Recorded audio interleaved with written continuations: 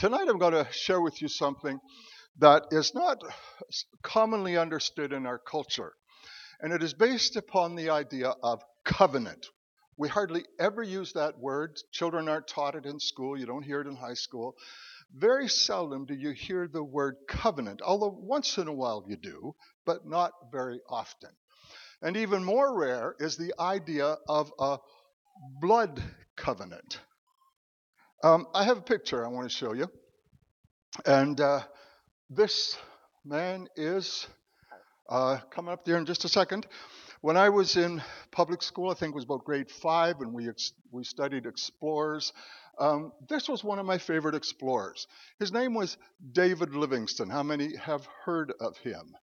All right. So David Livingstone was born in 1803, and he died in 1873. He was a missionary in Africa, and he accomplished some tremendous things. He went there to reach unreached African tribes for Jesus. And on his tombstone, he was laid to rest in Westminster Abbey. On his tombstone, it says this: David Livingstone, missionary, traveler, philanthropist. For 30 years, his life was spent in an unwearied effort to evangelize the native races, to explore the undiscovered secrets, and to abolish the slave trade. So that was David Livingstone, amazing man. And he got lost. Nobody heard from him. At least everybody thought he was lost. And there was a newspaper in New York, the New York Herald. And they decided, the owner of the paper decided that they would send one of their journalists to Africa on a quest to find David Livingstone. And that man's name was Henry Stanley. And there he is, actual picture of Henry Stanley. And some of you might remember the famous words, Dr. Livingstone, I presume, when he finally did find David Livingstone. But Stanley had a problem. As soon as he got to Africa, he met native tribes who were very hostile toward him. They didn't want him there, and they threatened him. And it didn't matter how far he would penetrate into the jungles of Africa in his quest to find Dr. Livingstone. He faced resistance all the way. Now he had a guide that he had hired, and this guide said to Dr. Henry Stanley, why don't you ask for a blood covenant with the leader of the tribe?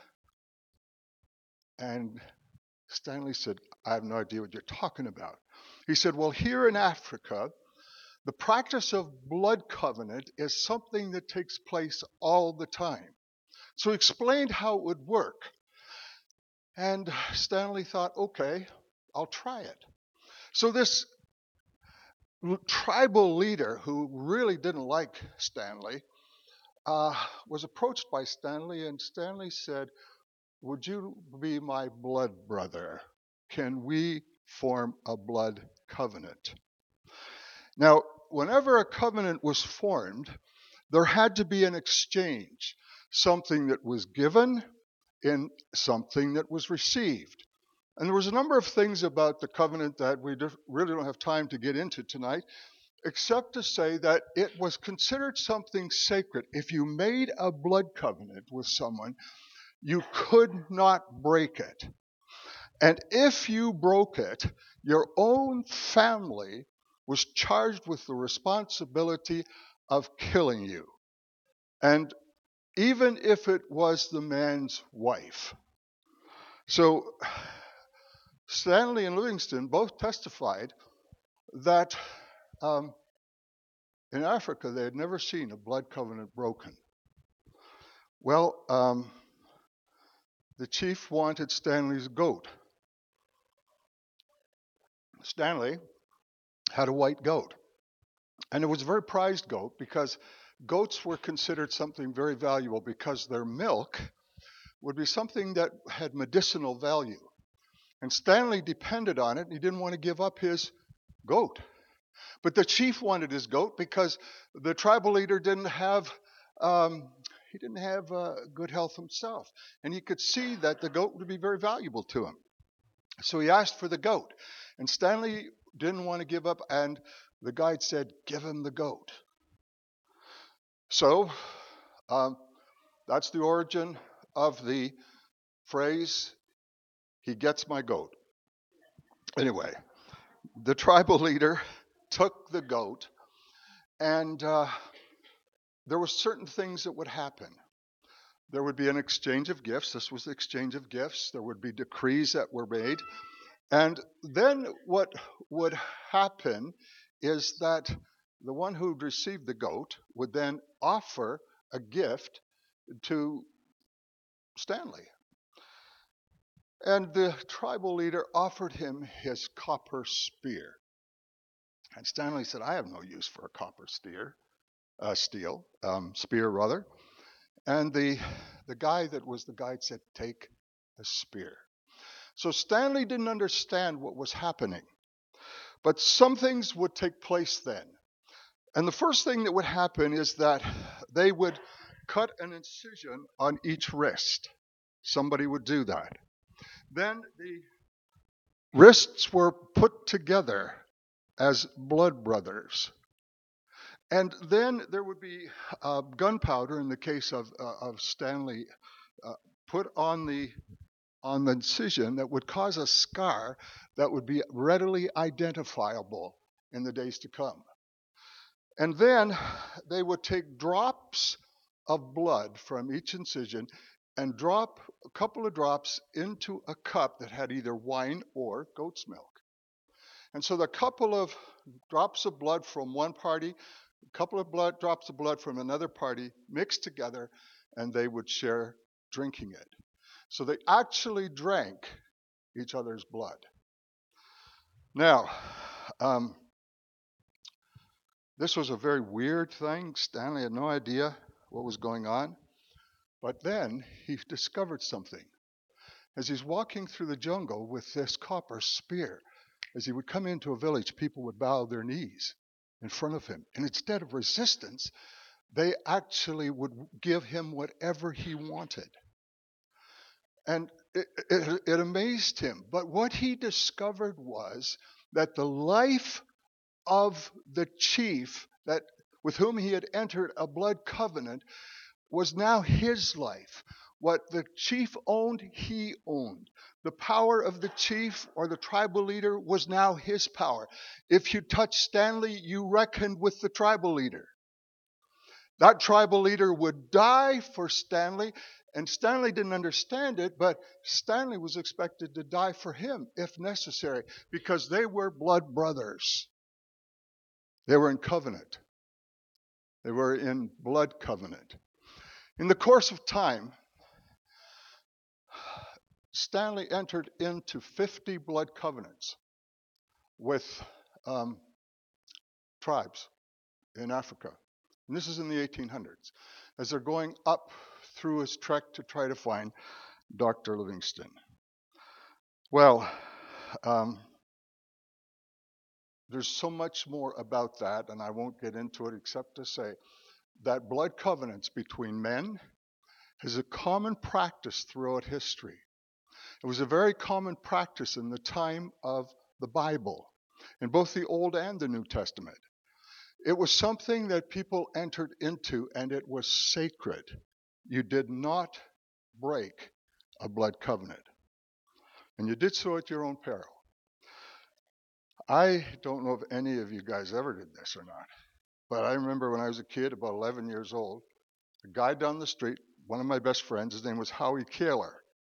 And I don't know if he suggested it or if I suggested, but he said, one of us said, "Do you want to be blood brothers?" And yeah, okay. So we each cut ourselves a little bit and we put our fingers together. I don't know. We figured then we're blood brothers. We didn't know what it meant. I have no idea where he is now, and I'm sure he has no idea where I am.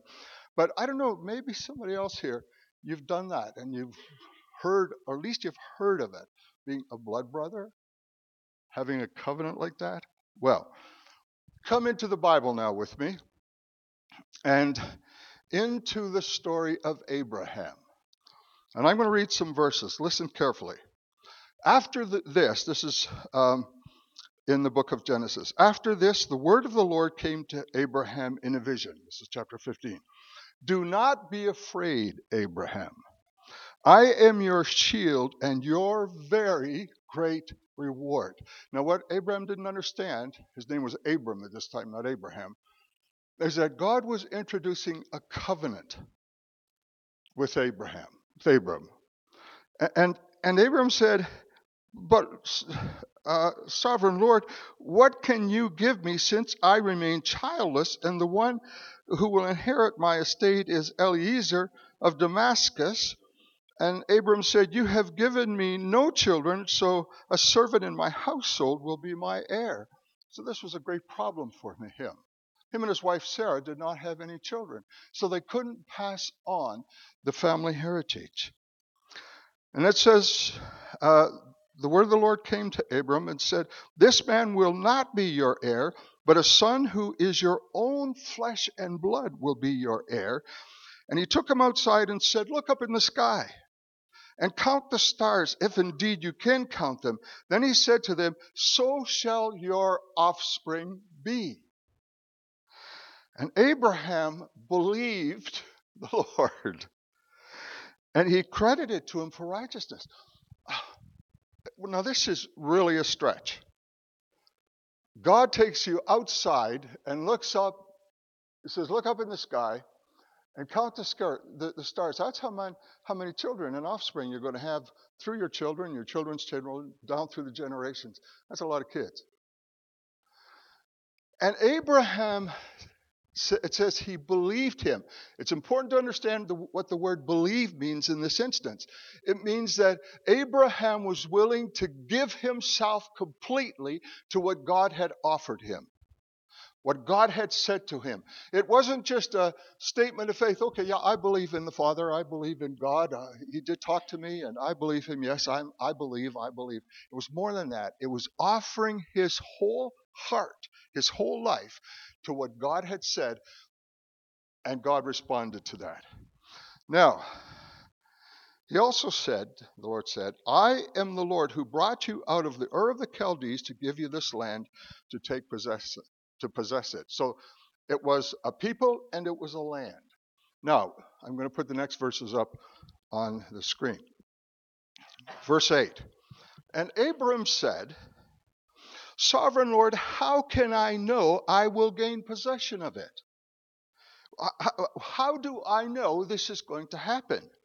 So the Lord said to him, bring me a heifer, a goat, and a ram, each 3 years old, along with a dove and a young pigeon. And Abram brought all these to him. He cut them in two. Now, a covenant, the idea of cutting a covenant became very, very common in the time of ancient Israel.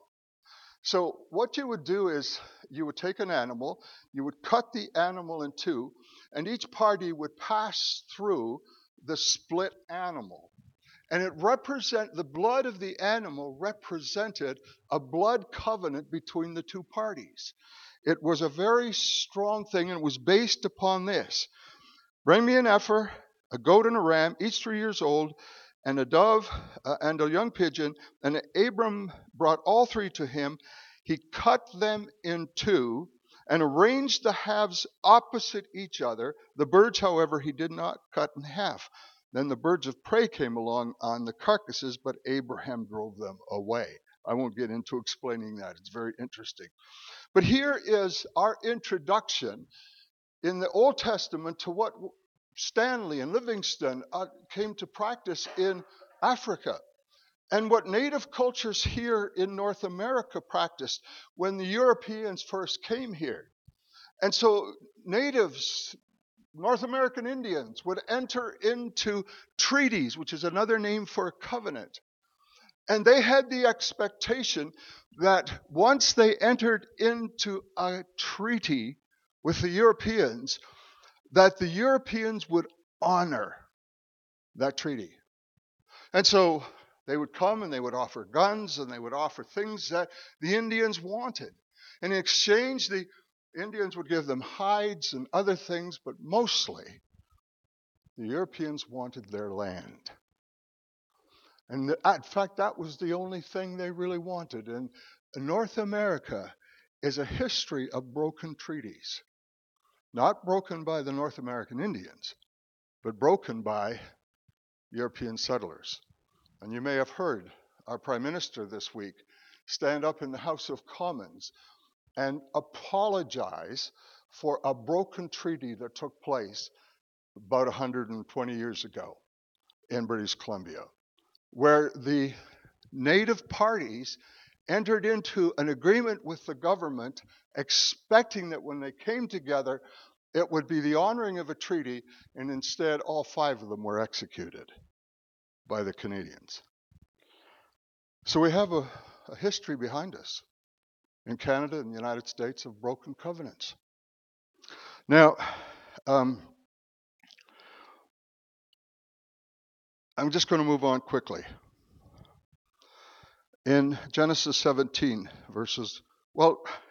let me go to slide 5. I better not move too fast here before I go into the next scripture. In the days of Abram, in the Bible, Old Testament days and in the New Testament days, a blood covenant had these elements. And this is in Bible times. You would exchange a robe or a coat. And that meant you were giving yourself to the other person. It was your identity. You exchanged belts. Now, a belt was a place where you kept your sword. So by exchanging belts, you said, I will protect you. So you became the protector of the person with whom you entered into a covenant. And then there would be an animal sacrifice, the cutting of an animal, like we just described, which meant the blood was that meant the shedding of blood. Life is in the blood. It represented giving one's life to another.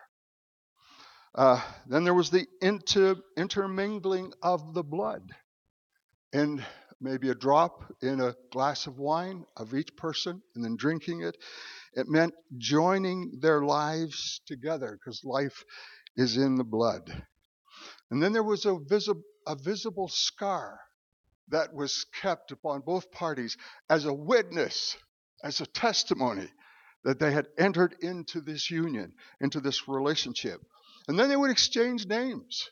They would give the person either one of their names to attach to their name, or they might actually create a whole new identity, a whole new name, and that both of them were known by that name.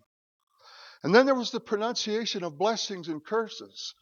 If you will keep this covenant, I will do this, and I will do this, and I will do this. I will bless you, I will bless you, I will bless you. If you don't do this, then this curse will come upon you, and that curse will come upon you. And all you got to do is read Leviticus and Deuteronomy and understand the blessings of keeping covenant as God decrees them and the curses. So there's 2 mountains, the mountain of blessing, the mountain of curses. And God says, if you keep the covenant, I will do this and I will do this and I will do that. If you don't, then this will come upon you and that will come upon you. So it's very much something that God did as well. And then there would be a memorial meal. And the memorial meal would be made up of primarily bread and wine. And in eating the same bread and the same wine, it was a seal of the covenant in fellowship. And then finally, there would be a memorial. The memorial would be a tree. Or if there was no tree, if it was not possible to plant a tree, there would be a pillar. And so you know all through the Old Testament, there's these stories of pillars, of these signs of covenant that were made. I would need to move along pretty quickly. In Genesis 17, verse 1 to 8.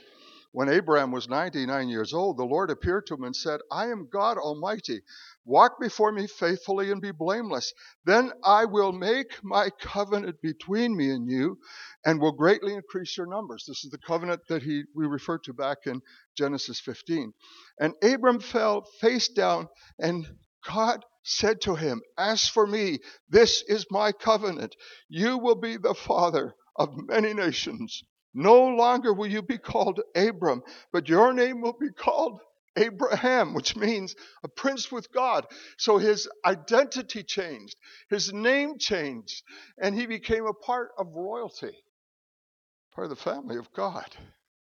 And so you see how these things were so a part of the cultural understanding of the Jewish people. And he said, for I have made you a father of many nations. I will make you very fruitful. I will make nations of you, and kings will come to you. And I will establish my covenant as an everlasting covenant between me and you and your descendants after you for the generations to come, to be your God and the God of your descendants after you. The whole land of Canaan, where you now reside as a foreigner, I will give you as an everlasting possession to you and your descendants after you, and I will be their God. Wow, this is the covenant. And then you move on to a few verses down to verse 19. There's a sign of the covenant. God said yes, and this was in the intervening verses, he's talking about Isaac who would yet to be born. But he said, in the meantime, God said, you and your wife will bear a son. You will call him Isaac. I will establish my covenant with him as an everlasting covenant for his descendants after him. And as for Ishmael, and this was a son that had been born from Hagar, who was not really his wife.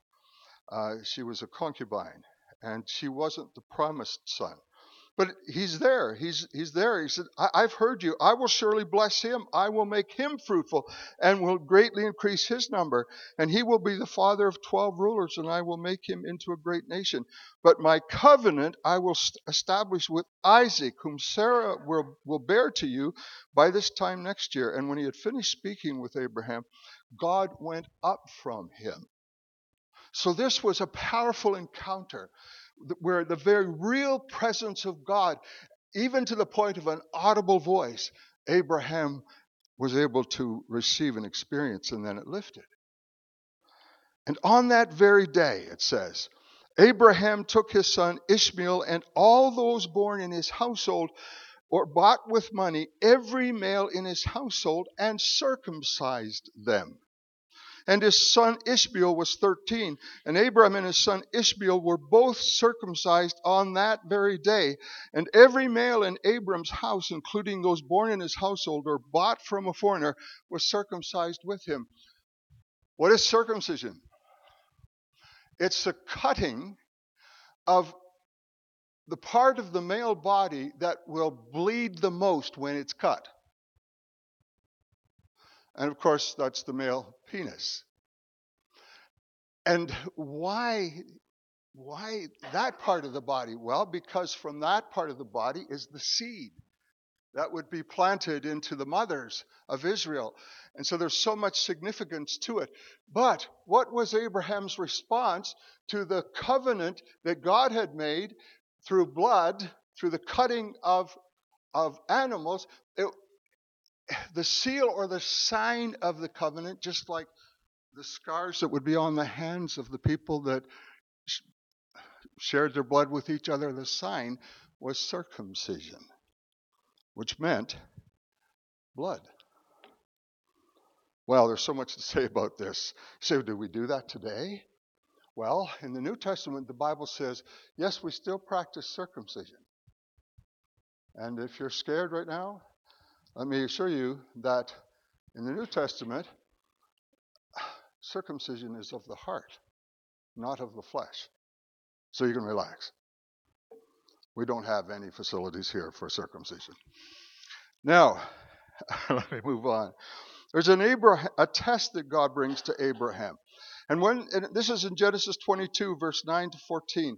When they reached the place God had told him about, this is Abraham bringing Isaac to the top of Mount Moriah, for God had said to Abraham, I want you to sacrifice your son.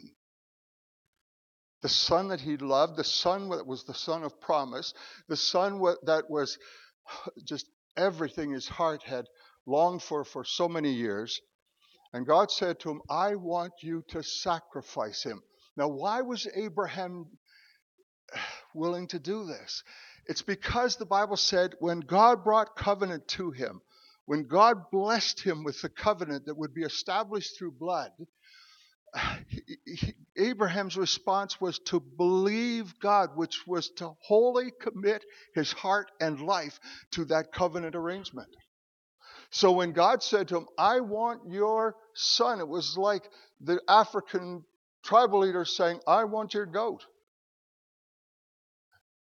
Stanley didn't want to give up the goat. Abraham did not want to give up Isaac.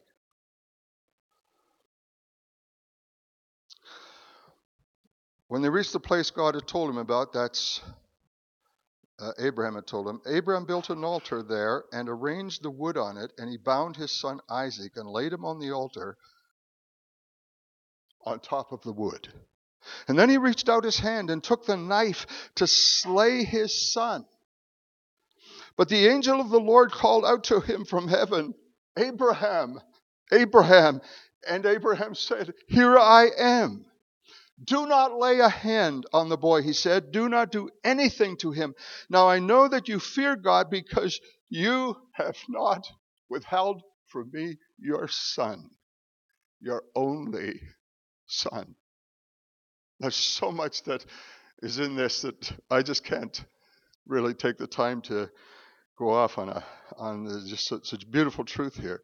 But Abraham looked up, and there in the thicket he saw a ram, an animal, caught by the horns. And he went over and took the ram and sacrificed it as a burnt offering instead of his son. So Abraham called the place, The Lord will provide.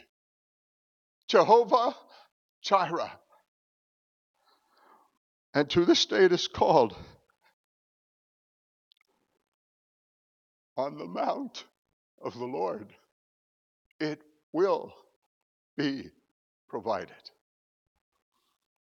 Oh, just right away, you look into the future in Mount Calvary and the Lamb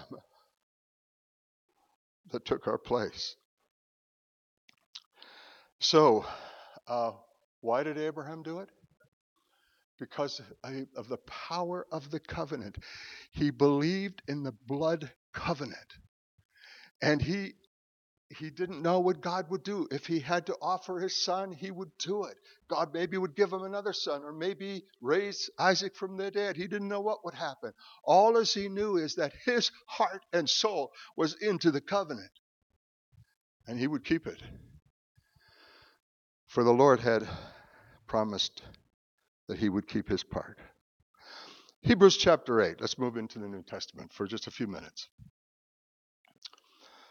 For if there had been nothing wrong with that first covenant of bloods, of goats and animals and all the sacrifices that took place in the tabernacle and later on the temple, if there was nothing wrong with that, no place would have been sought for another. But God found fault with the people and said, okay, so there was a problem with that covenant. And the covenant was the problem, or the fault, if you will, was with the people. And so the days are coming, declares the Lord, when I will make a new covenant with the people of Judah. Now remember, the disciples knew these verses. It will not be like the covenant I made with their ancestors when I took them by the hand to lead them out of Egypt, because they did not remain faithful to my covenant, and I turned away from them, declares the Lord. There's a little book, and could someone pass me a tissue? I meant to bring one. Thank you, Joanna. Thanks. I meant to bring a tissue with me. I apologize. There's a book I was found, back in the 80s sometime. It was written by a man by the name of E.W. Kenyon, and it's called The Blood Covenant. And it's a very wonderful book, and you can buy it on Kindle today, or you can buy it on through bookstores. It's still a very, very valid book. And here's what he said in a couple of pages. God was under obligation to shield them from the armies of the nations that surrounded them, referring to Israel. God was under obligation to see that their land brought forth large crops. You see, God had created a covenant. God was under obligation by the covenant to see that the herds and the flocks multiplied. The hand of God was upon them in blessing. They became the head of the nations and of wealth. Jerusalem became the richest city in the world that the world had ever known.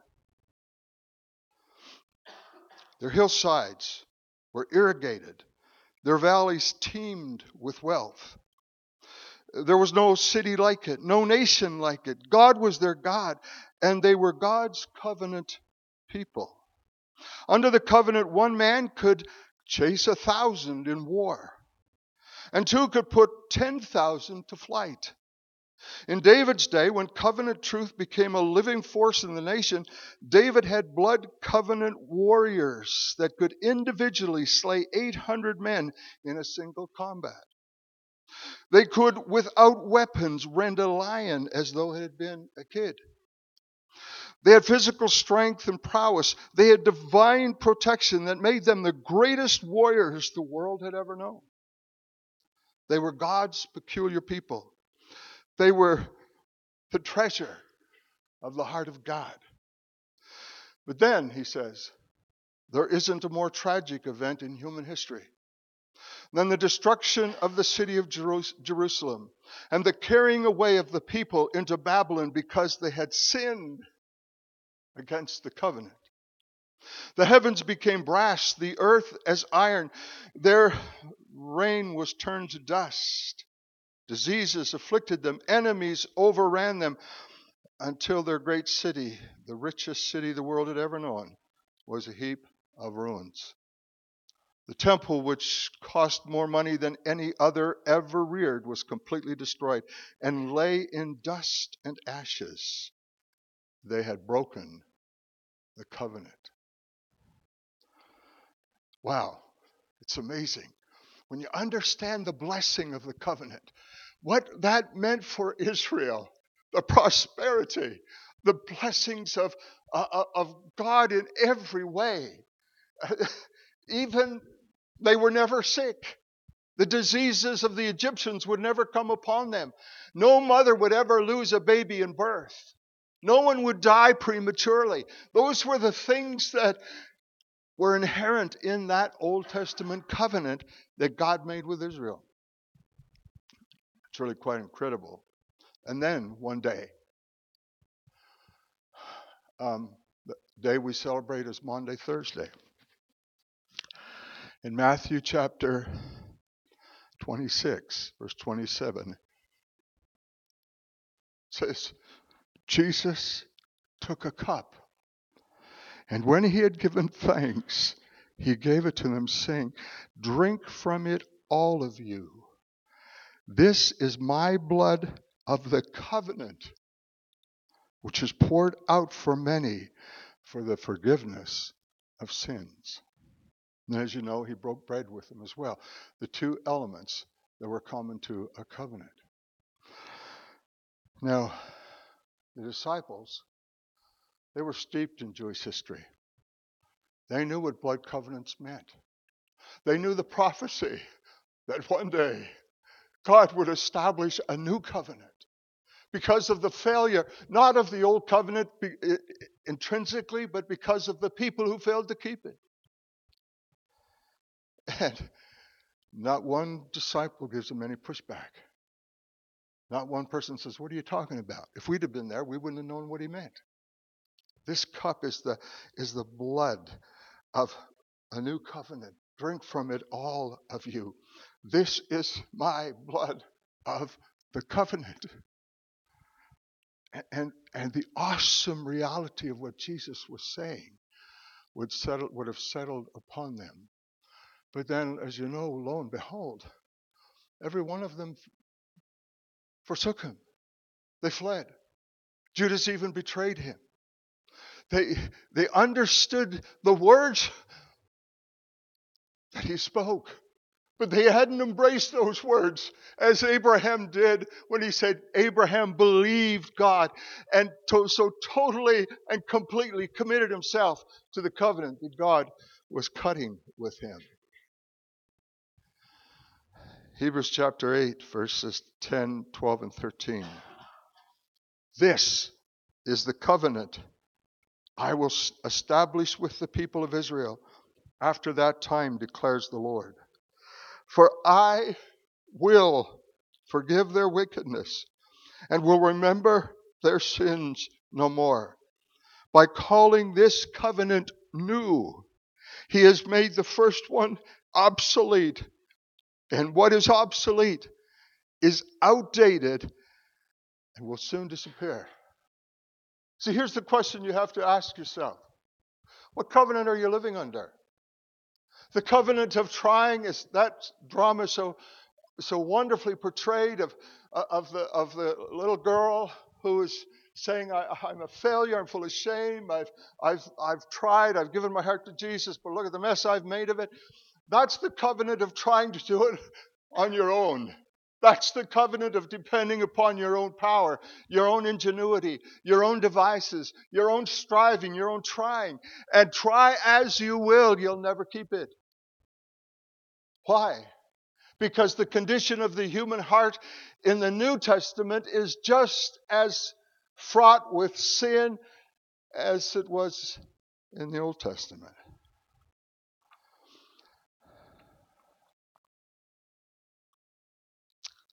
Hebrews chapter 10.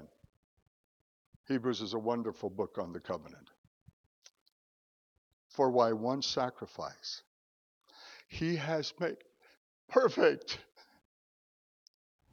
forever those who are being made holy. What did you say? By one sacrifice, he has made perfect. Perfect means complete. It doesn't mean you don't have any mistakes or you've never committed a sin. It doesn't mean that. But he has given you all you need for life and godliness in Jesus is the power to overcome. And just think of it.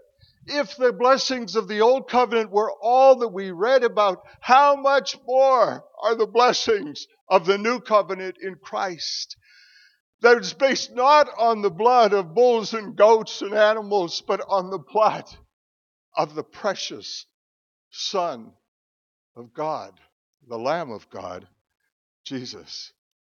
By one sacrifice he has made perfect forever those who are being made holy. The Holy Spirit also testifies to us about this. And the Bible tells us that the Holy Spirit is the seal of the covenant. What does that mean? He is our guarantor. He is the one that guarantees that the covenant will remain in force.